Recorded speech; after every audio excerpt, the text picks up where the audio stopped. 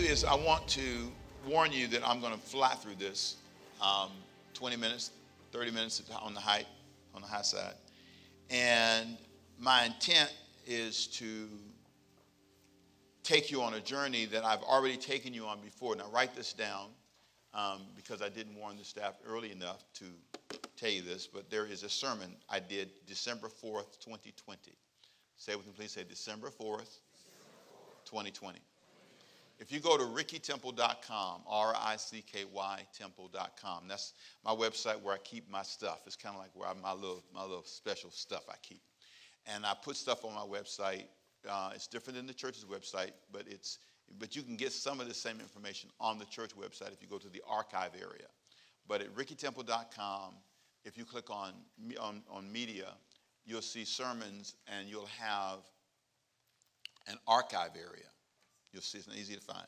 Click on media and you'll see 2020 sermons. See, I am so helpful to you. And you can click into the sermon and you can see a sermon entitled The Truth About Voting in Politics. And I spend a lot more time explaining, I think, some helpful insights about it that I think will be helpful to you. Now, you might ask the question, so what is your goal today, Pastor? Well, we're in a series called Stuck and Distracted. That's been our theme, and that will be our theme for this month. Now, today, I'm going to talk about this wonderful principle that will help you not be stuck and distracted by politics. Last week, we talked about being stuck and distracted by family, how easy it is to be stuck and distracted. But today, I want to take you on this journey, and I want to show you how a person can be stuck and distracted in their life and how they can get lost and not know how to manage it. I mean, it can be really difficult. Last week, we talked about children. It was a great study, and I think the kids would say it was fair. But today, as I talk to you, I am so overwhelmed by the political wrangling. And a lot of times, Christians approach things with such a narrow focus sometimes. And it's not just Christians. Men do it, women do it, people do it. But I want to take you to a verse, Galatians 5, which is our launching verse. And I want you to listen to this verse because this is kind of our starting place. Read it out loud with me, please. Say, stand fast, therefore, in the liberty by which Christ has made us free. And do not be entangled again with the yoke of bondage. The bottom line is God wants you to be a free person, not an entangled person.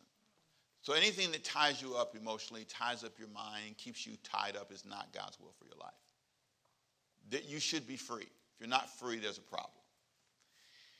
Now, in regards to the issues of politics, there's a question.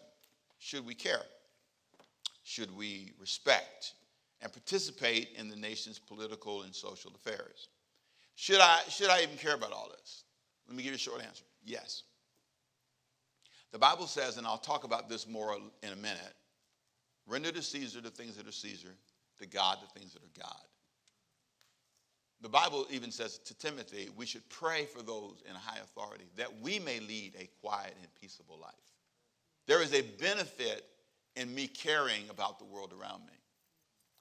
One of the things I've learned about isolating myself is that I can be naive.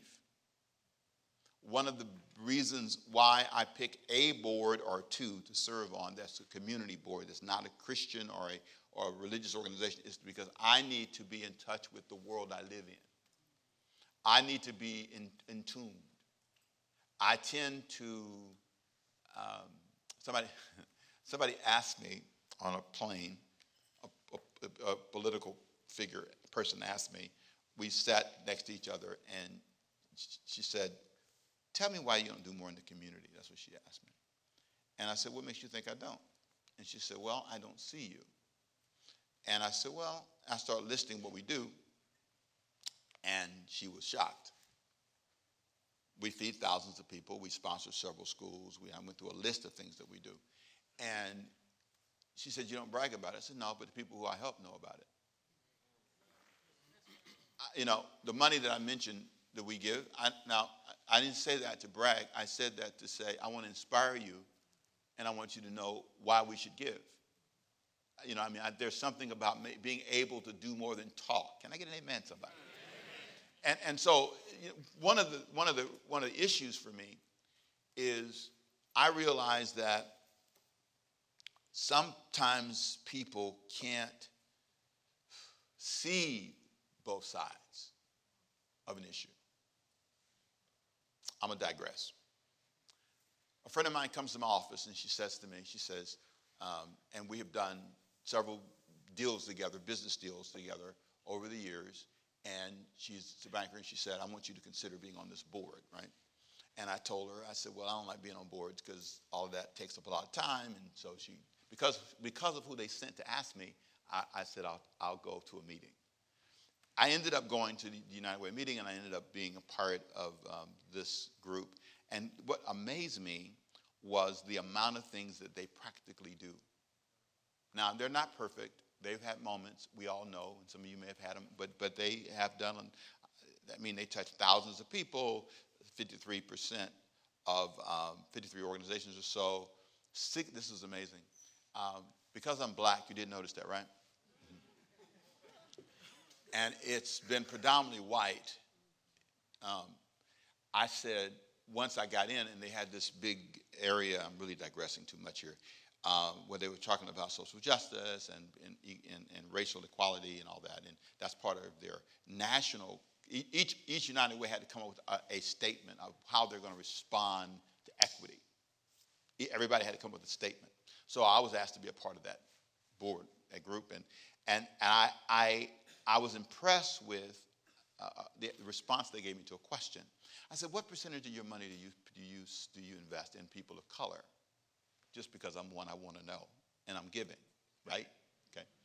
60% of the amount. Now they didn't do this before this, but 60% of the money where they can measure race, because you can't measure it in every situation, because they touch more than just this county. They touch several counties. Some are predominantly white counties. Some are but where they can measure it, I think it's 60+% of the money that they receive where they can measure it touches people of color. It's phenomenal what they do. They give churches a run for their money because a lot of times we talk but don't do. Not a way you can measure it.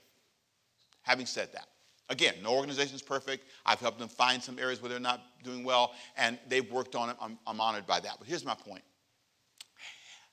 I wouldn't know that.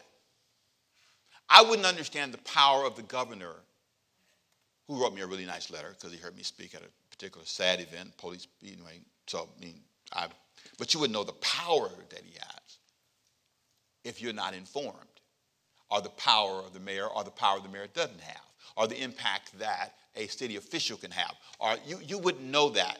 If I live in my Christian bubble, that's what I'm trying to get to. If I live over here in the land of holy, hallelujah, and come in here and we dance and we shout and we talk about God, when you get outside that door, it doesn't mean a thing if I can't get a zoning changed, if I can't buy anything, if I can't get a loan. I needed $4.7 million for you years ago to refinance a deal we put together. And I had one person walk in my office and said, what you working on, Pastor Rick? I said, I'm working on this deal. I said, I'm trying. And I had a little challenge for a minute.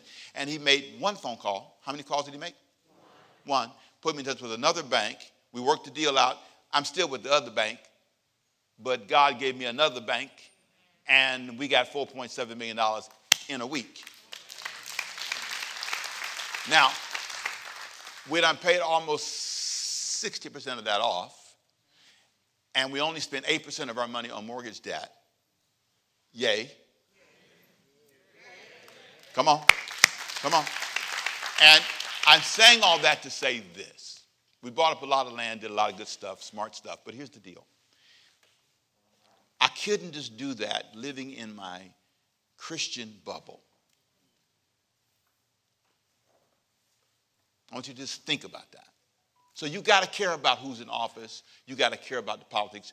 You may not know where to go with it, but you need to care about it. Now, having said all that, I got to press on. That was too long. I shouldn't have done that, but you got the point. Here we go. Should we care? The answer is yes. We must honor Caesar. Here's what I want you to be careful about, though. Honor Caesar, but don't become what I call, and what is defined, and be careful with this term, a Christian nationalist. Christian nationalism. Here's what that means. Christian nationalism is the belief that the American nation is defined by Christianity, and that the government should take active steps to keep it that way. There is an assumption when Christians engage this topic that we come to it knowing everything, and that somehow we're going to take the nation and make it Christian. Hang with me. Here's what I've learned, though. We can't force our nation or political system to be Christian. Hear me carefully. We must avoid the trap of this assumption.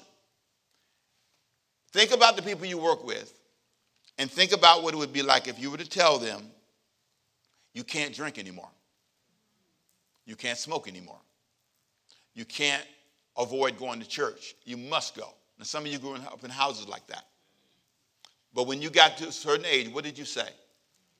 When I get out of here, I'm never going to go to church. Some of you are home right now because you went through that. Listen carefully. And all this is in my notes, so you can get the notes and follow me. Christians, American Christians in the past were exemplary, I believe, in helping establish the American experiment. And many American Christians worked to end slavery and segregation and other evils. They did so because they believed Christianity required them to work for justice. Christians have done a lot of good things politically in the past, but they worked to advance Christian principles, not Christian power or Christian culture. Now, hear me carefully. If you're not careful, what you're trying to do, what we can try to do, is promote Christian culture. I'm trying to make you be a Christian. I'm trying to make you, through political means, adhere to Christian principles. I want you to be a Christian. That's why I'm up here, by the way. But I understand I can't force you.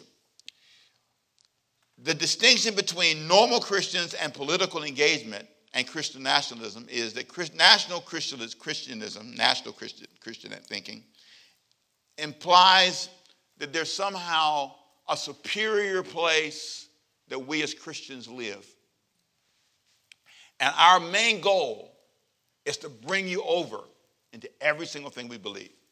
Normal Christians' political engagement should be humble, loving, and sacrificial. It rejects the idea that Christians are entitled to the primacy of a place in public square that's better than everybody else. In other words, everybody should be like us. I watch this in gatherings. People come and ask me, but I pray. And I'm not ashamed of Jesus, but I know I got Muslims in the room. I got Jews in the room. I'm going to speak this week at a university, and they have asked me nicely to not preach. And I told them, you will love me. Because I'm the guy that can come and not force it on anybody. I don't believe that we should have the assumption that when I'm around people who don't believe what I believe, that my main goal should be to convert you. I think love you, yes. Convert you, not necessarily. That's not always true. I believe the Bible is right, that I should care about the world around me. But Matthew chapter 22, verse 17 sets the premise. Here's how this should be balanced. You ready? Here we go. I told you, this is about how to think. Matthew 22, 17. Tell us then, what is your opinion?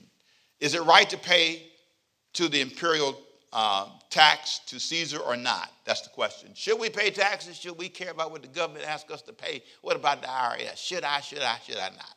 Here's Jesus' advice to you. Jesus, knowing their evil intent, said, you hypocrites, why are you trying to trap me? Show me the coin and use for paying the tax. They brought him a denarius. He asked them, whose image is this? Whose inscription? They said, Caesar's. They replied, he said to them, so give back to Caesar what is Caesar's, and to God what is whose? God's. When they heard this, they were amazed, and they walked away. Notice, he wants us to never forget our responsibility to those that are over us. He told them, he said, you're going to have to honor Caesar. Now, I'm going to tell you something. If you do not pay the IRS, you will have a jail ministry eventually. I go to prisons to preach. There are a lot of saved people in prison. Praise the Lord, Pastor Rick. God bless you. Hallelujah. Yeah, I watch you on TV. I mean, it's amazing. Saved, and I mean some of the best worship I had was in prison. Because they ain't got nothing else to do. When they come to worship, man, they all focused. Everybody got their hands up. Even people who don't believe in God go to worship.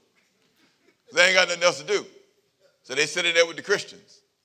They all mixed together. It's an amazing thing. Here's what I need to see myself as. Matthew chapter 5, verse 13. You are the salt of the earth. Say it with me. Say, I am the salt of the earth. You are the light of the world. That's what I'm supposed to be. We must never forget, that's my first responsibility to the nation. It's to be a light, to show them, to be the flavor in the world. That's my job. God established government for a reason. Now, this is Romans chapter 13, and all this is in the sermon notes, okay? All this in sermon notes. This is an important principle to understand because without a system, there's chaos. Without this church being organized, there's chaos. There's a system. There's a pastor, there's staff, there's executive, there's elders, there's leaders. God establishes. Here's what he said in Romans 13. This is important, verse 1. Let everyone be subject to the governing authorities. For there's no authority except that which God has established. The authorities that exist have been established by God. God never wants us to have a hostile attitude towards authority. Now, I'm going to show you that authority can be unfair. I'm coming there. Hang with me, okay? I promise I'll get there. Authority can be abused. I'll get there. But understand, he says, our responsibility should be to respect it. Number two, God established the government to do good in our lives. That's what they should be doing. Now, they don't always do it, but that's what he said. Verse 6, Romans chapter 13. This is also why you pay taxes, for the authorities are God's servants who give their full time to governing. That's what he wanted. Full-time people that could take care of managing our affairs, our roads, our bridges, people who could fix things when it's broken. A 911 place you can call. God wanted government in place, laws to prevent people from breaking your house and stealing your stuff. Give, verse 7, give to everyone what you owe them. That's not about paying a debt back. That's about being respectful. Verse 7, he goes on. Give to everyone what you owe them. If you owe taxes, pay what? If revenue, what? If you owe them some cash, pay them. If respect, what do? Respect them. If honor, then what do you do? Yes, sir, Mr. President. Whether I like you or not. You don't get to choose. It's tough stuff. Gets tougher. Hang with me. This one made our staff, when we talked it through, sit up on there, sit up straight. First Peter 2 is one of the most difficult verses to talk about because in 1 Peter chapter 2, there are three things believers should do that he says in here that are tough, especially when it comes to government. Here's what he says. Abstain from unhealthy habits. Dear friends, I urge you, foreigners and exiles, to abstain from sinful desires which war against your soul. You need to be careful that you don't develop a bad habit that can hurt you. What you should focus on is, watch this now, live good lives. Verse 12 of 1 Peter chapter 2. Live such good lives among the pagans that though they accuse you of doing wrong, they may see your good deeds and glorify God on the day he visits us. Now watch this, be careful. Be sure that when people look at you, who are not Christian, who are pagans, he calls them, that they see good. They see honesty. They see truth. If we are liars as Christians, if we are inconsistent as Christians, they will see it. Watch this. Have you ever seen, didn't work good last week, let's try it this week. Have you ever seen a Christian not tell the truth? Raise your hand. Okay, I didn't say you. Okay? So we should abstain from unhealthy habits. We should live good lives. And then lastly, we should inspire people with our works. I love Matthew 5:16.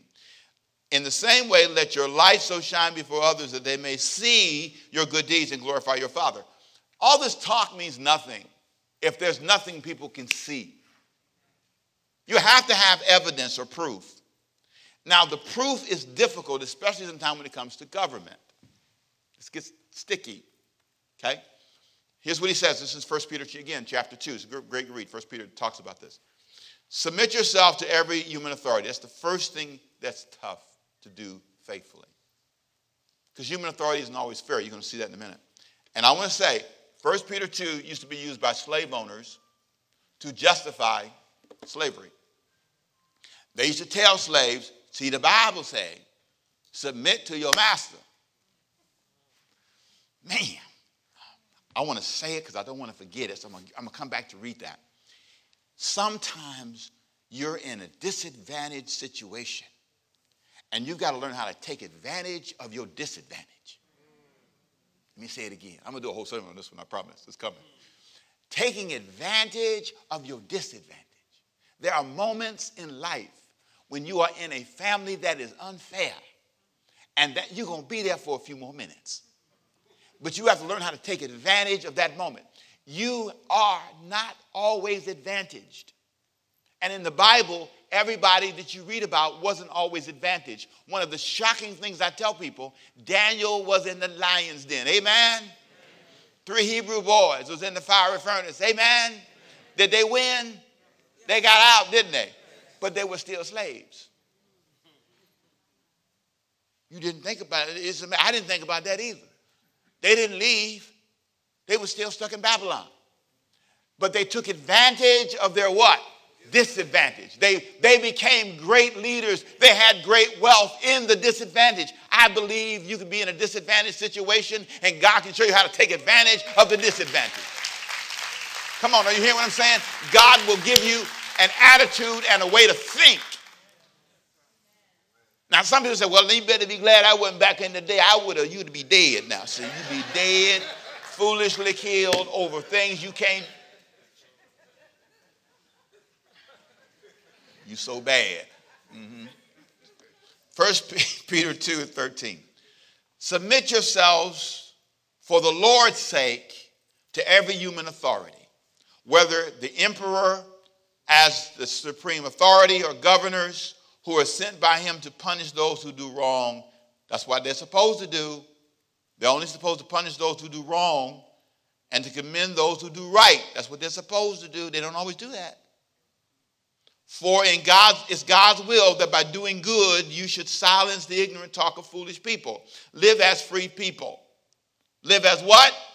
Free people. But do not use your freedom as a cover-up for evil. Live as God's slaves.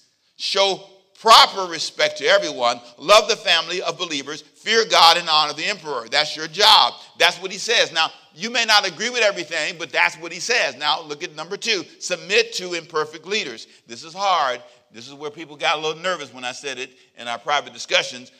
There is in life a season of unfair circumstances. Slavery was an unfair circumstance. It was wrong. Every way you can mention, you didn't learn nothing, you didn't get no skills. I'm sorry. You know what I'm saying? I mean, I'm sorry. It's just wrong, okay? I don't need to get too far. All right, let me keep walking. All right, so, but slaves, verse 18, are told, in reverent fear of God, submit yourselves to your masters. Not only to those who are good and considerate, but to those who are harsh. If it's your philosophy that I'm only going to deal with easy people, you're not going to win. You got to learn how to deal with crazy people, foolish people, unfair circumstances. You have to know how to manage all of that. Some of you grew up in homes that were unfair. Can I get an amen, somebody? You were not treated fairly, but you survived it. You took advantage of the disadvantage. There are moments, and that's what he's talking about. He's not endorsing slavery. He's saying you are here. And because I put you folks in charge of the world, You folks have decided not to follow me. These are going to be circumstances you got to manage. Keep going with me. Verse 19. Learn how to respond wisely to seasons you can't control. For it is commendable if someone bears up under the pain of unjust suffering. It is commendable if someone bears up under the pain of unjust suffering, because they are conscious of God. But how is it to your credit if you receive a beating for doing wrong and enduring it? If you did it and you get beat, you can't blame anybody but yourself. But if you suffer for doing good and you endure, this is commendable before God. To this you were called, because Christ suffered for you, leaving you an example that just like they treated me wrong and I responded, when they treat you wrong, here's how you should respond. Are you with me? Hang with me. He committed no sin. He committed no sin.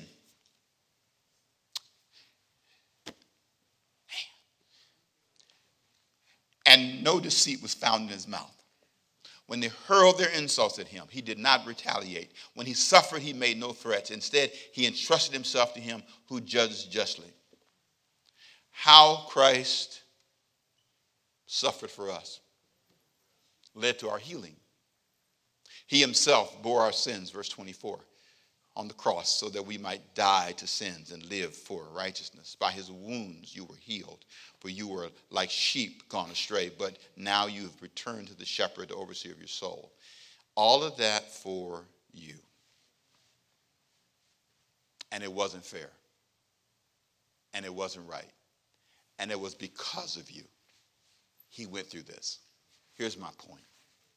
There are moments in life when this is the case. I want you to notice the whole underlying message. To believers, be a light. Tell the truth. Don't lie. Even though there's confusing politics around you and you tend to get stuck here and stuck on that position and this position, but what's going to make you better than the world around you is you're honest. This is true. This is not true. And if I suffer for the truth, it's okay, because Christ suffered for the truth. Can I get an amen to that? I got one clap. Is that right? You got that part? All right, good. When I say closing, I really mean it. Some people don't. But as I close, what was the world like when Jesus grew up? What was it like? It's very political. A lot of political fights, Sanhedrin, Pharisees, Sadducees, a lot of fights, a lot of different schools of thought and theology. Did he try to win everyone over to his political position? No. He tried to win them to the kingdom. He was kingdom-minded. Is it wrong to try to win somebody to your political view? No, I'm not saying that. I'm simply saying his focus was not that. I'm not saying you can't campaign for your belief. But I'm just talking about Jesus right now. And notice what he did. Thirdly, was Jesus a Democrat, Republican, or an independent? Well, I know he was a Republican, Pastor Rick. He had to be. He had to be. Couldn't be a Democrat. Well, let's see. Democrats were for slavery back in the 1860s. Oh, Jesus wasn't a Democrat. He switched parties. He was a Republican, like Abe Lincoln. You know what I'm saying? Abe Lincoln. See, So during this period of time, he was a Republican, and then he switched parties and he became a Democrat. See, a lot of you didn't know. Back in slavery days, the Democrats were for it. The Republicans set you free. Quiet in the house. And then, slowly, in 1865, around April, when they assassinated Abraham Lincoln, the world changed again. The parties have always intertwined, always moved back and forth. They turned a blind eye to things they shouldn't have throughout history. So here's the bottom line. He wasn't a Republican. He wasn't a Democrat. He wasn't an independent. He was Jesus. Come on, amen. He wasn't. He was on the side of what was right. If this was wrong, he said it. If this was right, he said it. Wherever right was, that's where he landed. Jesus focused on the kingdom of heaven. So here's some questions. You might say, boy, you promised us last week. I'm going to give you 5 answers to 5 questions. It's going to be fast and in a hurry. I'm going to tell you the questions first, and I'm going to jump in and jump out. You ready? What do I think about Donald Trump? What do I think about President Biden? What do I think about the Supreme Court? What do I think could potentially happen if we don't change? And what do I think about abortion? You're going to talk about all that in a couple of seconds? Absolutely. You ready? Watch this one. It's going to take 3 seconds. What do I think about Donald Trump? You ready? Here we go. I question his leadership approach and feel Christians have let him down by not challenging him when he needs it. That's my first answer. What do I think about Biden? Here you go. I disagree with some of his positions, but he, like all presidents, are flawed and need our prayers and input. Number 3, what do I think about the Supreme Court? We need to always keep a balance of power that helps all Christians and non-Christians stay safe in a secular world. I love the words of Paul in another context that says, let one prophesy and another judge. In other words, you need some balance. You need some system that helps us balance this all out. Number 4, what is going to happen if we don't unite? Matthew 12:25. A house divided cannot stand. That's what the Bible says. He says a house, a government, nobody. You can have any position you want. Here's the deal. We all sink together. Here we go. Number 5. What do you think about abortion? And you can't whip through that one. Watch me. Listen carefully. I wrote it. You can get the notes. I want every baby to be born, but I also want a mature way.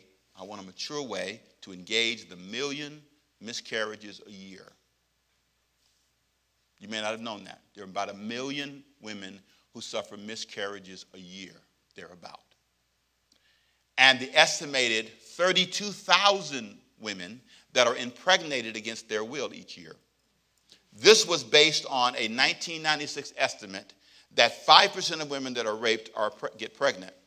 A total, hang with me, of 32.4% of these victims did not discover they were pregnant until they had already entered the 2nd trimester. 32% opted to keep their infant, whereas 50% underwent abortions, and 5.9% placed the infant for adoption, and an additional 11.8% of those women had spontaneous abortions. Their body just aborted. And if you've never been through that, it's not good. Shall I say no more? I cannot just wish every baby is born and pass vague laws. Listen carefully. I cannot pass vague laws. I cannot wish every baby is born and pass vague laws that demand it because of the democratic structure of our society. Because I'm not a dictator. I don't get to impose my will without thought. Because of the democratic structure of our society, we must wrestle with all sides of this issue, even if we disagree. Can you feel yourself? Don't know if I like this. I understand. And that's what democracy demanded. That's what this experiment was about. I don't get to choose everything. Some of you saw it in your marriages. You thought you could just tell your children what to do, and they wrestle with you. You're going to tell your wife what to do, your husband, you wrestling. It's not a perfect world. And you have to find a courageous way to disagree and wrestle and band together. Even if we're not on the same page, we got to find a way forward. Watch this. I must do all I can to get in front of the abortion issue and find ways to support at-risk pregnant mothers and offer support for the many choices they face. I must be informed about the unique challenges each woman faces and provide alternatives that can help them make the best decisions.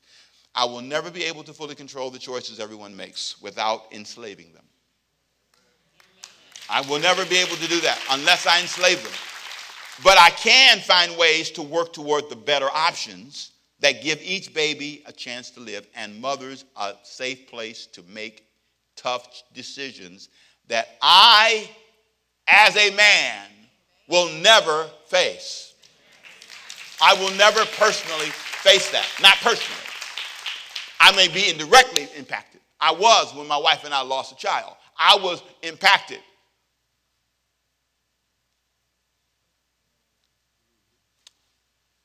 Oh, yeah. I felt that one. Here's what I've done. Get the notes. I put articles for and against. Some of you have never read another opinion but your own. I gave you books. I did my research to let you dig in on your own. Here's why I did that. Because I'm a thinker. I need to understand that adoption costs $20,000 to $45,000. I need to understand that. I need to understand that when you step into the adoption process, it can be very expensive. I need to understand that it's $800 to $2,000 to get an abortion. I need to understand that. I need to understand that people make decisions sometimes tied to reasons that I don't necessarily understand. I am a person who doesn't know all the answers. I told you wouldn't leave here more Republican, Democrat, or Independent. I told you that. And I told you that I was through in a few minutes, so stand on your feet. I'm done. Why did you do that, Pastor Rick? Because a lot of you are politically stuck. You watch news 24 hours a day, 7 days a week. You're entering into the most politically charged season we've had in our history. You're going to be challenged to pick sides and fight each other. Is that a Trumpster? They for Biden. You for abortion? You for again? Where you at?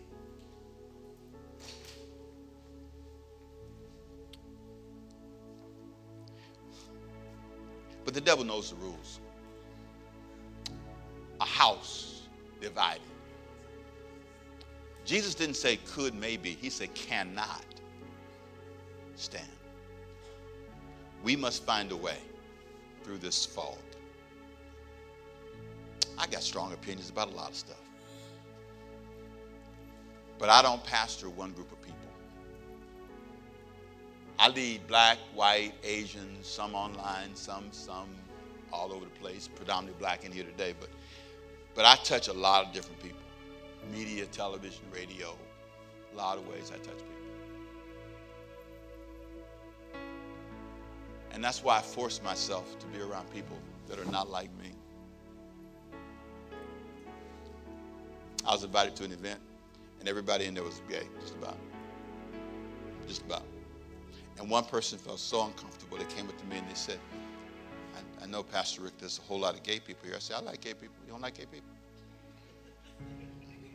They was all drinking, too. They said, you know, we got soda. I said, I'll drink some water. I'm fine. I said, but I don't have to drink. I don't have to pick on anybody.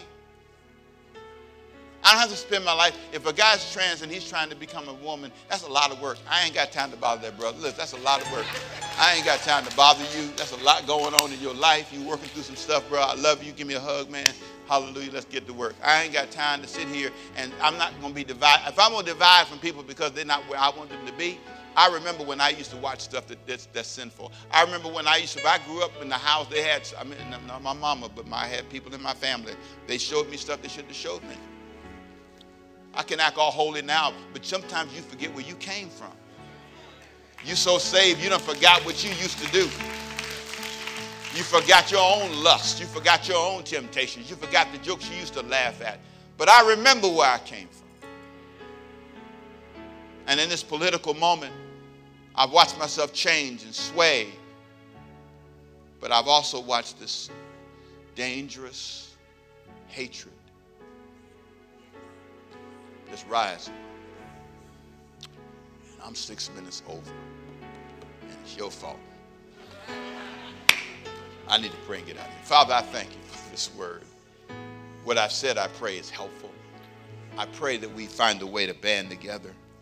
And I pray that we find a way to stop the madness.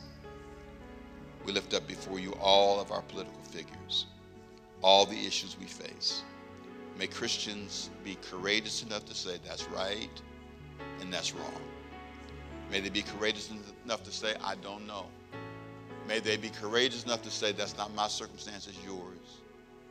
May we learn to speak the truth. The Bible said we shall know the truth, and the truth shall set us free.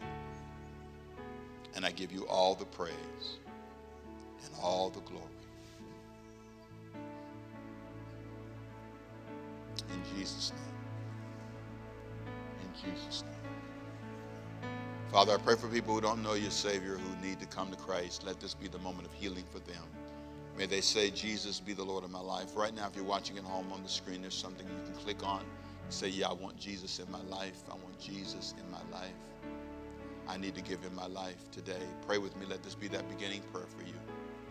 If you're in the room today and you want me to pray for you for your walk with Christ, let me see you with every head bowed. Raise your hands and pray for me, Pastor. My walk with God is what I need prayer for. Anybody said, pray for me? I need prayer. Father, touch those whose hands are up, whose hearts are up. I see your hand. Heal, bless, and touch. And we give you all the praise in Jesus' name.